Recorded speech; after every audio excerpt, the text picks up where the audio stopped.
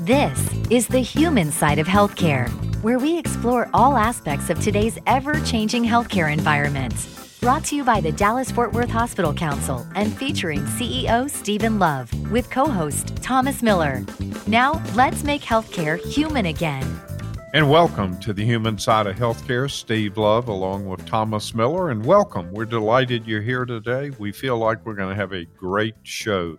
So, Thomas, how are you doing today? I am so excited because we get to go running back out to stores and restaurants and all over the place. Well, I hope you wear a mask. Hold on. I know the governor didn't mandate it, but I recommend you wear a mask, and I recommend that you practice safe distancing and wash your hands and good health habits. So, it's great that things are beginning to open up, but we've got to also use what I call a little bit of common sense. You know, when you go on summer vacation and if you don't take your pets, which of course is a rarity, you and I remember days when you would take your pet to the vet or someplace now like these pet lodges that they have, and you come back about 7 or 10 days later and your pet feels so caged up and all they want to do is just run and play and do all the things that they love and know. Don't we feel like that right now, kind of? Oh, absolutely. People have had cabin fever, and that's certainly understandable, and people want to get out. But we've got to do it practicing good, safe health habits. We've got to make sure if you're going to go out, please wear a mask. I know it's not mandated. I know it's not, you have to do it, but it's just good common sense. It's good for you. It's good for your neighbor. Also, wash your hands. Use disinfectant.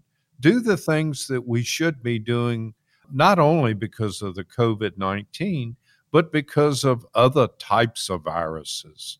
All right. So the numbers from what I've seen are not, we wouldn't say that they're in a downward trajectory, as in looking like a ladder leaning up against a wall by any means. They're more or less flat. So not a lot has changed between a week or 2 weeks ago and Friday when things opened back up. So what are you hearing and seeing from the hospitals and from the medical community? I think the main thing we're watching is not only the number of cases. As we do more testing, Thomas, we're going to have more cases. That's understood. What's important is to look at what are the hospitalizations, and of the people that are in the hospital, how many can be treated without going to the intensive care unit, and how many people can be treated, hopefully, and not need a ventilator. And so that's what we've really got to watch as we open things back up, especially because of the incubation period. So, you're looking at 8, 10, 12 days into May to see, are we seeing any increase in hospitalizations? That's one of the key metrics. Yeah, and this is kind of a booger, too, because of that long incubation period, right? We won't know instantly. No, we won't know instantly, and that's why it's important that we carefully look at the metrics. We carefully understand as we gradually open things up, what is the impact? Thomas, one thing that could kind of be a guide for us is Georgia. They opened up much more than we opened up, but they did it about a week earlier. So if we kind of look at Georgia, look at their metrics and see what's happening, it might be an indicator for us. All right. All eyes on Hotlanta then and the rest of the state. We'll do that. Good advice. Okay. How is this affecting the medical community in general as far as things like either doctor's office visits? Is that going to open back up more? And what about elective surgeries? I know there are a lot of knees and joints and rotator cuffs and all kinds of things out there that people would love to get fixed. Is this a good time to think about that? Absolutely. In fact, I know this may sound ironic. It's probably the very best time to look at that because hospitals are being extremely careful. Hospitals are looking at elective surgeries as they begin to open those back up, and they're going to test the patients, and they want to protect the patient, they want to protect the healthcare worker, and they want to make sure everything is very sterile, and they want to make sure that no one catches COVID-19 from an elective surgery. That's so important. And hospitals are going out of their way to ensure that they do everything to protect everyone involved. In fact, I think if you're going to do elective surgery, check with your physician. This probably would be a very good time to do it. The other thing we need to think in terms of, there are now going to be, because of the executive order of the governor, there are going to be physicians that are going to be opening back up their private practices, and they're going to have, hopefully, the PPE, personal protective equipment, the disinfectants, and all of the things like social distancing in their waiting rooms as they schedule appointments to make it safe. But hopefully we can begin the process of getting back to normal. You know, I heard an interview that was the daily podcast that's put out by the New York Times, and the interview was from Sunday a week ago, I believe. But basically it was talking about this dance of kind of, 2 steps forward, 1 step back, 1 step back, 2 steps forward. It's like this, we're just going to have to see, aren't we? Yeah, we really are. And what we want to do is do it in such a way that we can measure the progress, because the last thing we want to do is to take that big step forward and have to take 4 or 5 steps backward, because we have increase not only in the infection rate, but in the hospitalizations and, unfortunately, deaths. Steve, where are we with testing now? I've talked to the experts, especially the public health experts, and we need to do a lot more testing. We really, as we open things up, Thomas, need to know what are the results of this. You have the incubation period, and the public health people will tell you, maybe you do a lot of antibody testing, which we know is not as accurate as, say, the swab test. We need to know where we've got hot spots. We need to know where we need to focus. I'll give you a great example.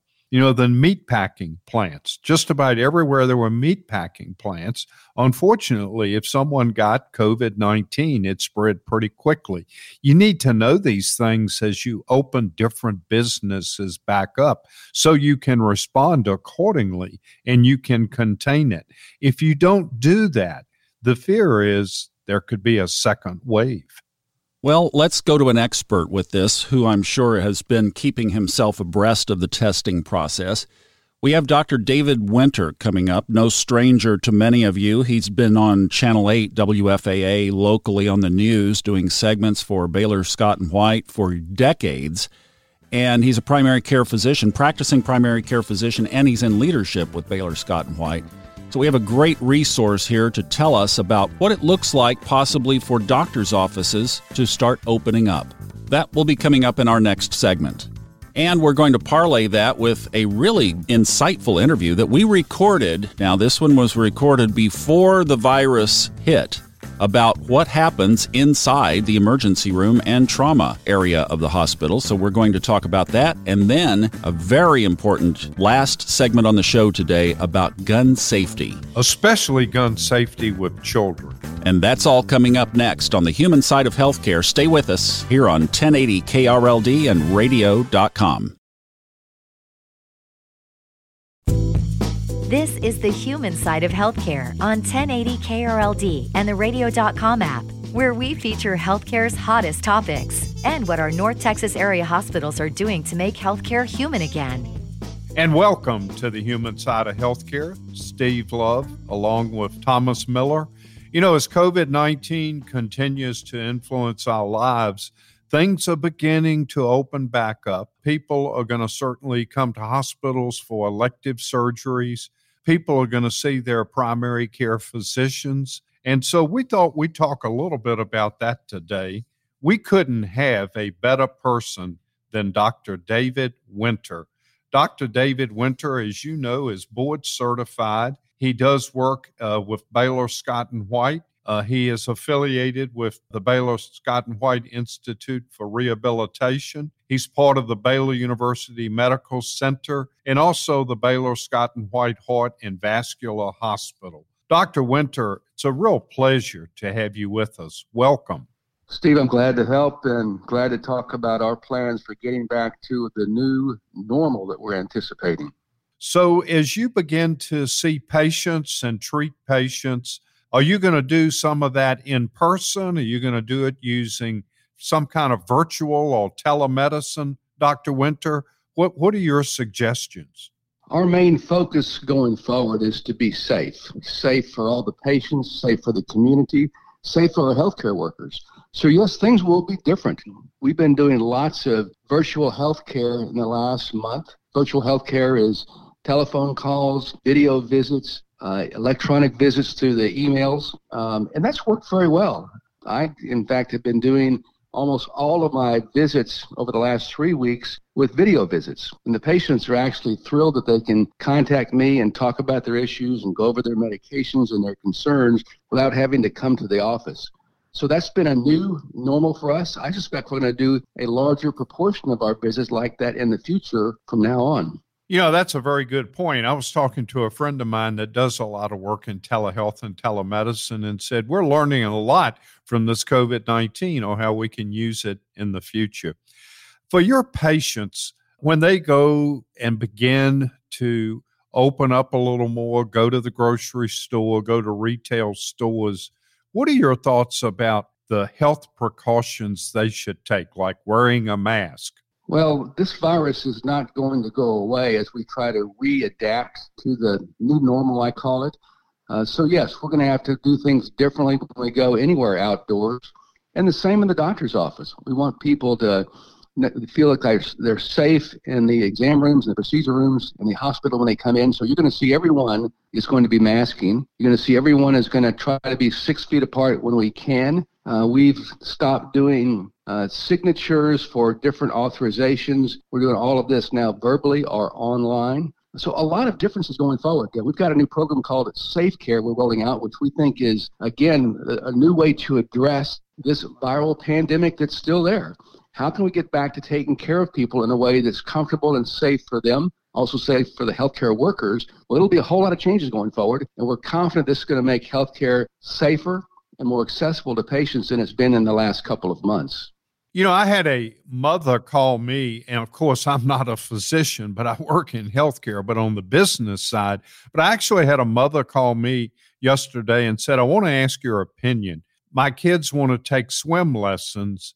I've done research, and water, doesn't have any more impact than anything else. What would be, if you had a mother call you that's got a couple of kids that are going to take swim lessons in the next 30 days, what would be your advice?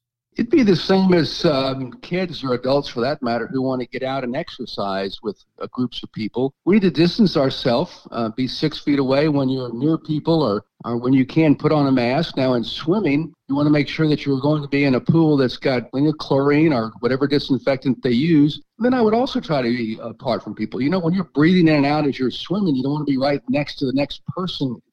So the 6 feet of distancing there is important. But yeah, I think swimming exercises could be fine, but we need to understand we need to keep ourselves away from other people. This virus is spread through the air. It's also spread through touch. So anything that you touch that somebody else has touched, you need to wash your hands or disinfect them before you touch your face. We all touch our face, we're told, 200 times a day. I've been surprised with that number, but as I watch myself, I'm sometimes rubbing my eye or scratching my nose. That's the way you spread the virus.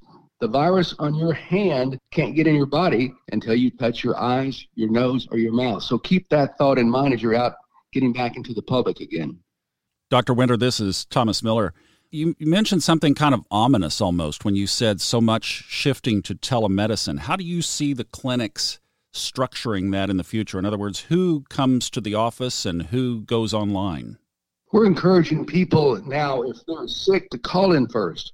If you've got symptoms that might suggest the coronavirus, we really don't want you to come into the office and contaminate the healthcare workers, the office space, the physicians. If you do that, we have to shut down for 2 weeks. So call if you have those symptoms that might be suggestive. If you're not sure, just call anyway. And if there's symptomatic or suggestive for coronavirus, we're going to send you to a special area where you can be tested safely there. And then if you're negative, then we can get back to business. For routine visits, though, if you have no symptoms, we think we can see you safely in the office setting. We got the waiting room set up differently right now. We're all going to be wearing masks. We're going to take you back one at a time. A lot of things we're doing are going to be very safe, including enhanced disinfectants after you've left of the entire office setting and the exam rooms. So we've been putting a lot of thought into this for the last month. We're prepared to get back out there and take care of the people for what they need. How do you see flowing through the clinic? I think that's one of the biggest angst people probably have is you go to the doctor's office and typically you wait in a waiting room for, an X period of time, and there's that risk that you might be in there with somebody who coughs or sneezes. Houston, we've got a problem. That would be a problem, Thomas. Well, you've seen what's been done at a lot of the big box chain stores out there.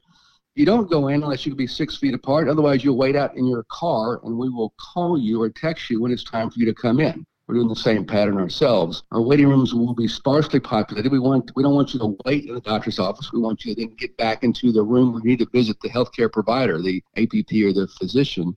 So it'll be a different setup. We'll all be wearing masks. We're not going to shake hands or hug ever again, at least in the near future.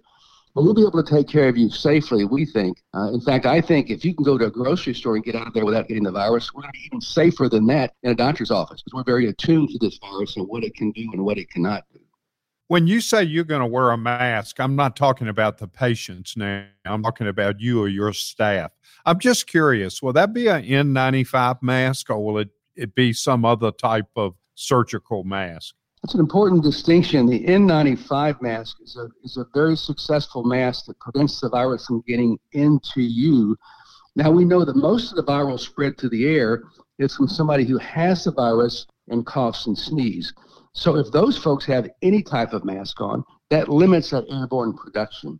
So the mask that we will wear in the office typically is going to be the surgical mask or a cloth mask that we wash at least every day. That'll help prevent that happening. But those have been shown actually in national studies now to be as protective, except for the highly susceptible folks that are doing things around the mouth or the throat, ENT operations, for example, anesthesiologists, you have to intubate people before an operation. Those folks need an N95 mask. The rest of us really don't need those masks, and they're still in short supply. So which type of mask is the most effective for us? So, right, we go to the store, we can't find a mask. What do we do? I would first emphasize that any mask is better than no mask at all. You may have seen a story I did about this a couple weeks ago where I was wearing a bandana from the old cowboy days, and that is effective. The cloth masks that the surgeons wear in the operating rooms, the paper masks that the surgeons wear in the operating rooms, those are effective. You can have a homemade mask. A patient of mine actually made a lot of cloth masks from her husband's boxer underwear. I love to tell that story because the first question I asked was, were they clean underwear? And of course they were. And I wear those when I go out in public. So any mask is good. You want to make sure that it helps to fit your face nicely. You want minimal airflow around the sides of the mask. If you're out in public with a mask and someone has the virus or the virus in the air and you walk through that, it's not likely to get through the mask, but it may be on the outside of your mask. So when you take that mask off, don't touch the middle of the mask, particularly on the outside. Take the mask off with the earpieces or the ties in the back on in the same manner, because that mask could be protecting you, but if you get the virus on your hands from the mask and then touch your face, you've got the virus. Governor Abbott has said, let's go into phase 1. That happened on Friday. Are we ready, do you think? I hope we're all ready, but I think we need to listen to what the governor is saying and the president is saying and the healthcare professionals are saying, because it's not going to be business as usual. The virus is not going to go away anytime soon, so we must be very careful going out there. But I think if we take precautions, I think we can be safe. But we can't do things like we did before. We've got to be very careful because this virus, again, is extremely contagious. And then, more importantly, it can hide in people who have minimal symptoms or no symptoms. We're going to have to keep doing those precautions now for some time. Dr. David Winter, Baylor Scott and White, a longtime friend to anyone in the DFW Metroplex who has ever watched Channel 8. But now he's made it to the big time. He has been on the human side of healthcare. Thank you for joining us, Dr. Winter. Now, when we come back, we're going to take a trip down to South Dallas and check in over at Methodist Dallas and talk to the head of their trauma department, Dr. Daryl Amos. That's coming up next here on the human side of healthcare. Also, be sure to check out Dr. Winter's full episode. He talked more about masks, etc. on our podcast at the human side of healthcare on all the major podcast players. We will be right back. The DFW Hospital Council, along with our over 90 member hospitals in North Texas, are proud to bring you the human side of healthcare with Council President and CEO Stephen Love and co-host Thomas Miller. And welcome back to the human side of healthcare. Steve Love along with Thomas Miller. And we're going to talk today, and I hope our listeners really will listen to this segment. We're going to talk about trauma and trauma programs. We could not have a better expert with us than Dr. Daryl Amos. He's Chief of Trauma for Methodist Health System. And Methodist Health System is a Level 1 trauma center. Dr. Amos, thank you for being with us. Thank you. Before we really get into a trauma discussion, you and I were chatting. Can you talk a little bit about the origin of trauma and trauma care? Sure. Trauma care goes back to the turn of the century. Actually, the American College of Surgeons' oldest committee is the Committee on Trauma. And in 1922, they formed it, in 1922, they formed it to take care of the injured. We had about a 60-year period or so where trauma was being neglected. And then there was a book that came out, a report from the federal government that showed how many people we were actually losing to traffic accidents. That then spurred the creation of trauma centers, which over the next 20 years developed. As I mentioned, in the 70s, there was an orthopedic surgeon by the name of Dr. James Steiner who had been flying his plane into rural parts of Nebraska to take care of folks with orthopedic needs. He was returning from California with his family, and they hit a low-lying level of trees and basically crashed in a Nebraska cornfield. His wife was killed on impact, but his children were alive. He was badly injured. He made his way to a deserted road and ran across some travelers who then picked him up, and his family was ultimately transferred to a small rural hospital. He noted that the care that he had provided, the first aid that had been given to his children at the crash site, was superior to the care that he received into the hospital. And so this was the genesis and the birth of the idea that we would take the principles of trauma, like had been done for advanced cardiac life support, and we would create the ATLS program of the Committee on Trauma. You know, when we talk in terms of trauma, and I know many of the listeners understand emergency rooms and why they go, but let's focus a little on trauma care, especially when you think in terms of a Level 1 trauma center, which is the most intense treatment you can receive, like at Methodist Dallas. This is unlike any other discipline in medicine. Would you agree? I would. Every 3 years, our trauma hospital undergoes a very intensive verification process where investigators from the Committee on Trauma headquarters come in and they review. We go over all of our outcomes, our patient data, any kinds of events that could help us improve our processes. And so when you say a Level 1 trauma center, you're really describing a comprehensive program that's dedicated to the care of the injured patient. We spend a lot of time going back and looking at events to make sure that each year we improve on the process. So it's a very fine-tuned operation, unlike any other system in the healthcare organization that you'll find in the country. You know, the name of this show is The Human Side of Healthcare, as you know, but let's kind of focus on the human side of trauma care. Can you elaborate, thinking in terms of from the patient and from the caregivers? Sure. One of the first things that I always tell my students and my colleagues, the other people that assist us in trauma care, is that I imagine that when that patient comes to our ER door, it could be one of my own family members. And so one of the things that we really stress is this is something that could happen to any of us. We look at just recent events, and, you know, there was an event of a helicopter crash by a very famous basketball player. We see motor vehicle accidents and all other sorts of things that are going on around the world today. And I really feel that trauma touches the humanity side of medicine. We are meeting people that we've never met before, but who are often in the most productive years of their lives, and we're making a difference. We're allowing people that were normally living a life disease-free to continue on their life after the repair of their injury.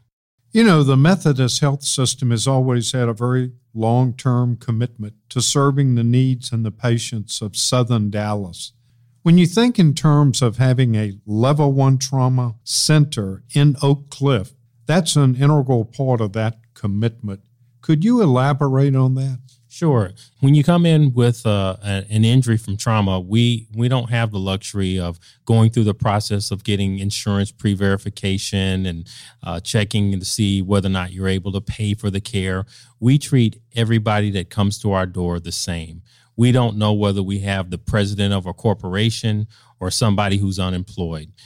We treat people from homeless people that are victims of auto pedestrian collisions. We treat young kids that are involved in gang violence. We treat elderly patients that fall at home. So we have a wide span of patients that we treat. And basically, it is, once again, that human touch that comes in of just a person in need coming into our emergency room, and we begin the process there. So it's very different than anything else that you'll see in medicine.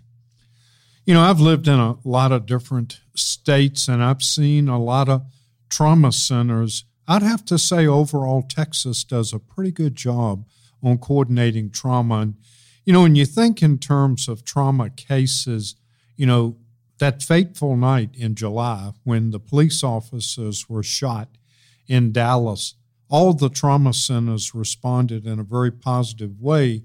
And even if the trauma center didn't treat a policeman, they were there to coordinate and help treat other trauma.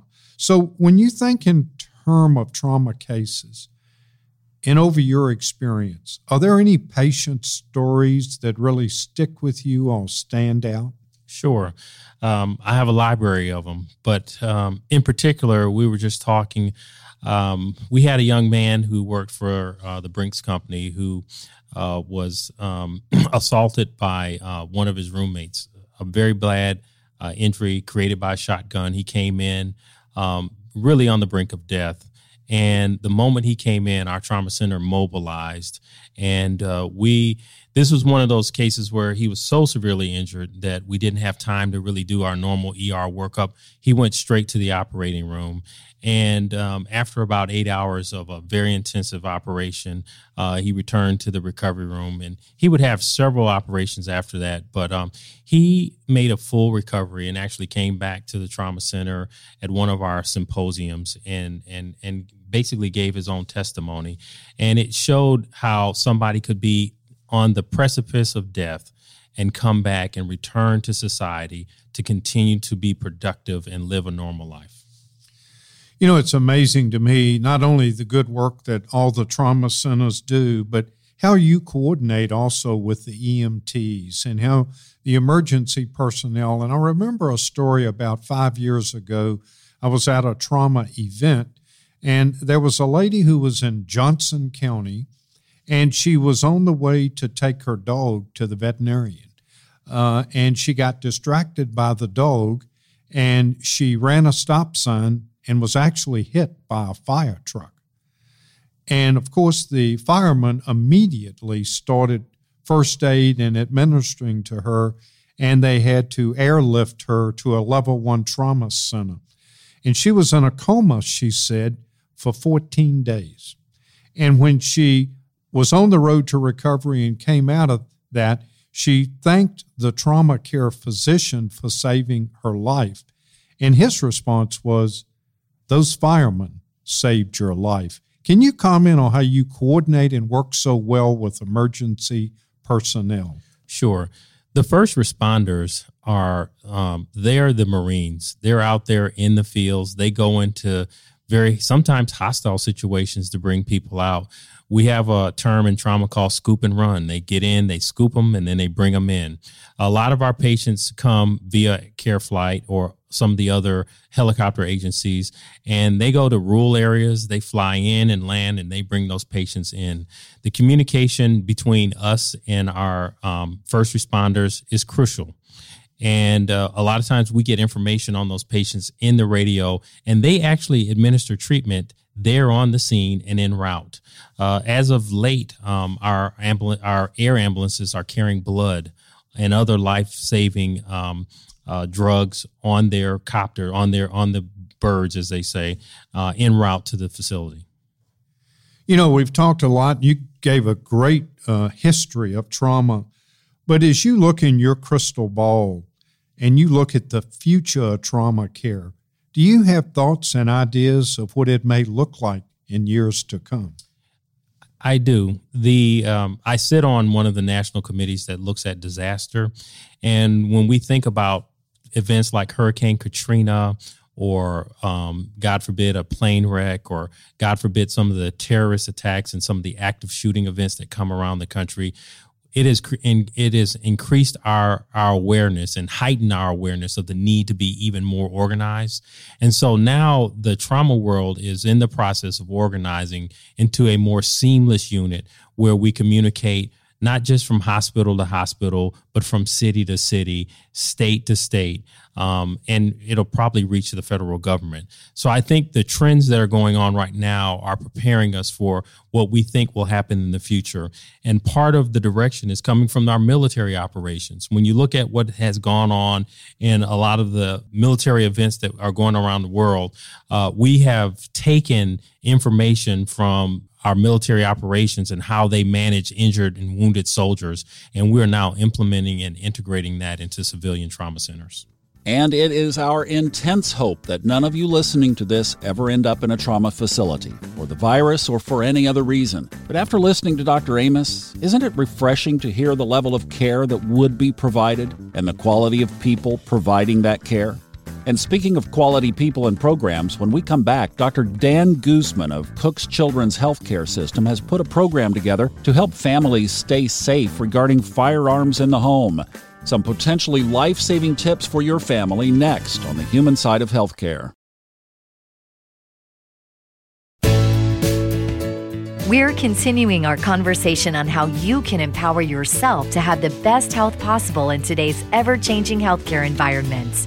This is the human side of healthcare with DFW Hospital Council President and CEO Stephen Love and co-host Thomas Miller. And welcome to the human side of healthcare. Steve Love along with Thomas Miller. You know, as we continue to think in terms of COVID-19 and people being at home, especially our children, we want to keep them safe. We couldn't have a better guest than Dr. Daniel Guzman, who is the medical director for emergency transport services at Cook Children's Healthcare System. He's also an attending physician at Cook Children's Medical Center Emergency Department.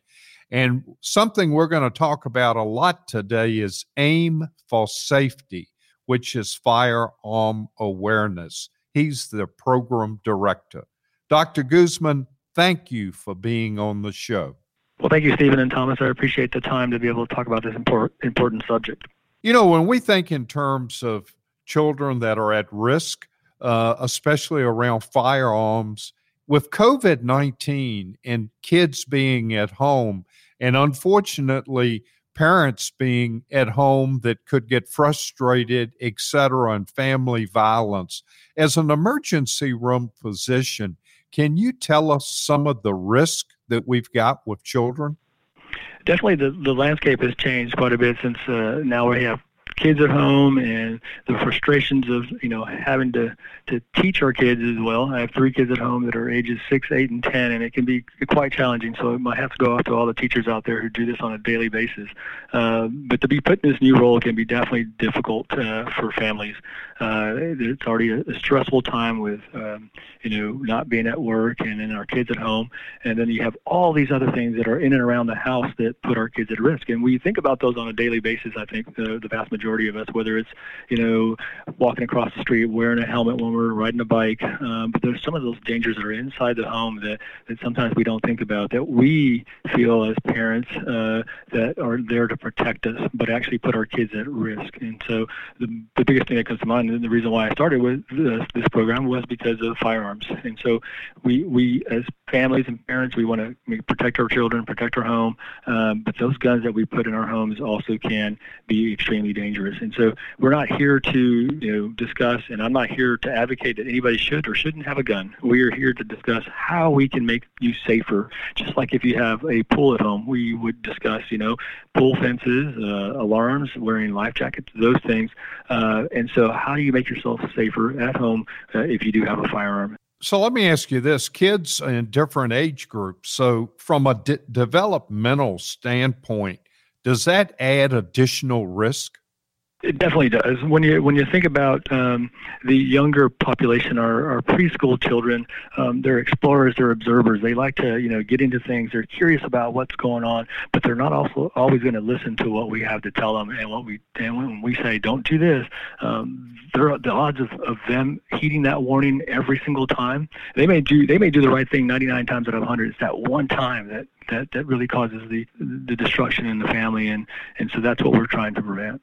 The title Aim for Safety really caught my eye. Can you expand on what is Aim for Safety? So Aim for Safety is a program that we started here at Cook. I've been working at this for about 3 years now. And because I have children at home and because I own a firearm and all the things that I see in the ER over the last 20 years, I felt like we needed to do more. We needed to get out there and grab parents' attention, and I think Aim for Safety does that. Just playing off the words. What we're doing is we're shooting right down to keep families safe at home and educate as many people as we can without any political ties whatsoever. Our goal is to educate families, make them more aware about what the possibilities of having a firearm in the home can bring, and then how do you make yourself safer. So that's our main goal at this point. And you do research. I know you do surveys. You try to get feedback from people. Can you expand on that a little bit? Yeah, so we try to go out into many places as we can. I'm a regular attendee at Bayfest, and trying to just bring awareness to the issue. And part of that is, I think we all feel really comfortable at home. That's one place where we feel safe most of the time. And so when you're at home, you may have a firearm that you don't put away because you feel, I'm safe here, and it's up in the closet. My kids can't find it. But that's when you're most at danger, and that's when your kids are likely going to get into some trouble. And so what we try to do with Aim for Safety and the research part of this is we bring families and their kids into the hospital setting or into a setting, and we try to mimic the home setting as best we can. But we allow the children to find 3 non-functional firearms, and parents are watching live in another room, and we want to see what their kids are going to do. The vast majority of these families have firearms that are unsecured and loaded at home, and so they're at the most risk at that point. And so our feeling is that if we can show a parent and kind of evoke that emotional, visceral response of, oh my gosh, my child just picked up a gun, and we've talked about this 1,000 times, how to handle that situation, and they did it anyway in that setting, I think we can make people change their attitudes and potentially be a little bit safer at home.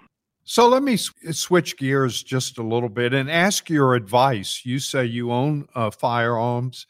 Is it best to have the firearm in a secure place and the bullets in another locked, secure place? What are your thoughts on that to help parents know that they really do need to be careful?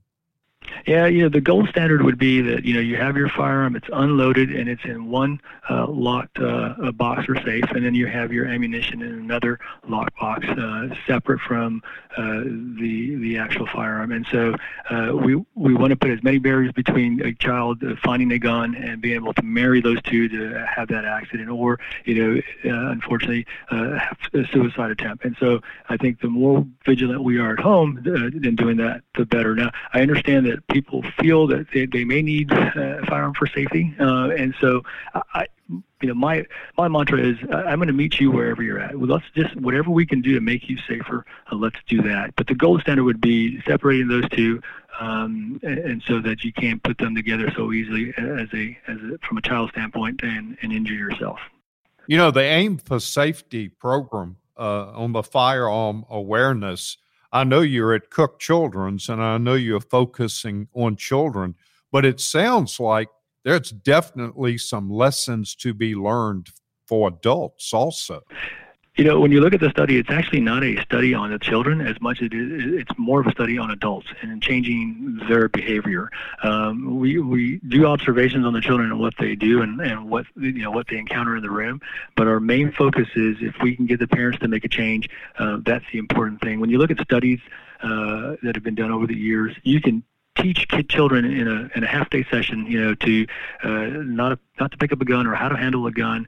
But when you put them in a real-life scenario, they often don't do the right thing. And so I want parents to understand that because of just developmental age of our children, that doesn't change from one child to another as they develop from the ages of 1 to 12. That puts them at risk. It's not any issue with the child. It's something that they're just it's part of who they are, and we have to be able to recognize that and address that to keep them safe. And it goes across the board: injury prevention, bike safety and wearing a seat belt and definitely, water safety, making sure our kids are doing the right thing there. But it's one of those things that it's really important that we recognize that as parents and understand the risk that's there and then appropriately respond to that risk for our children. Dr. Guzman, it's been a real pleasure to have you with us today, and thank you for your advice related to firearm awareness and firearm safety. And thank you so much for being on the show. I appreciate it. Thank you very much, Stephen. Thomas, we've heard a lot about trauma today, and we've also heard about gun safety. And of course, when it's misused, it becomes a trauma situation. But you know what? There are other emergencies, and we're finding out people are afraid to call 911. Next week, we're going to talk to an EMS physician about why people are afraid to call 911. This is a riveting interview that you're going to want to hear. So join us next week here on The Human Side of Healthcare, and be sure to catch our podcast. It's on all the major podcast players where we do extended interviews that we don't get to air here on KRLD. Stay safe out there. We'll see you next week on 1080 KRLD and radio.com.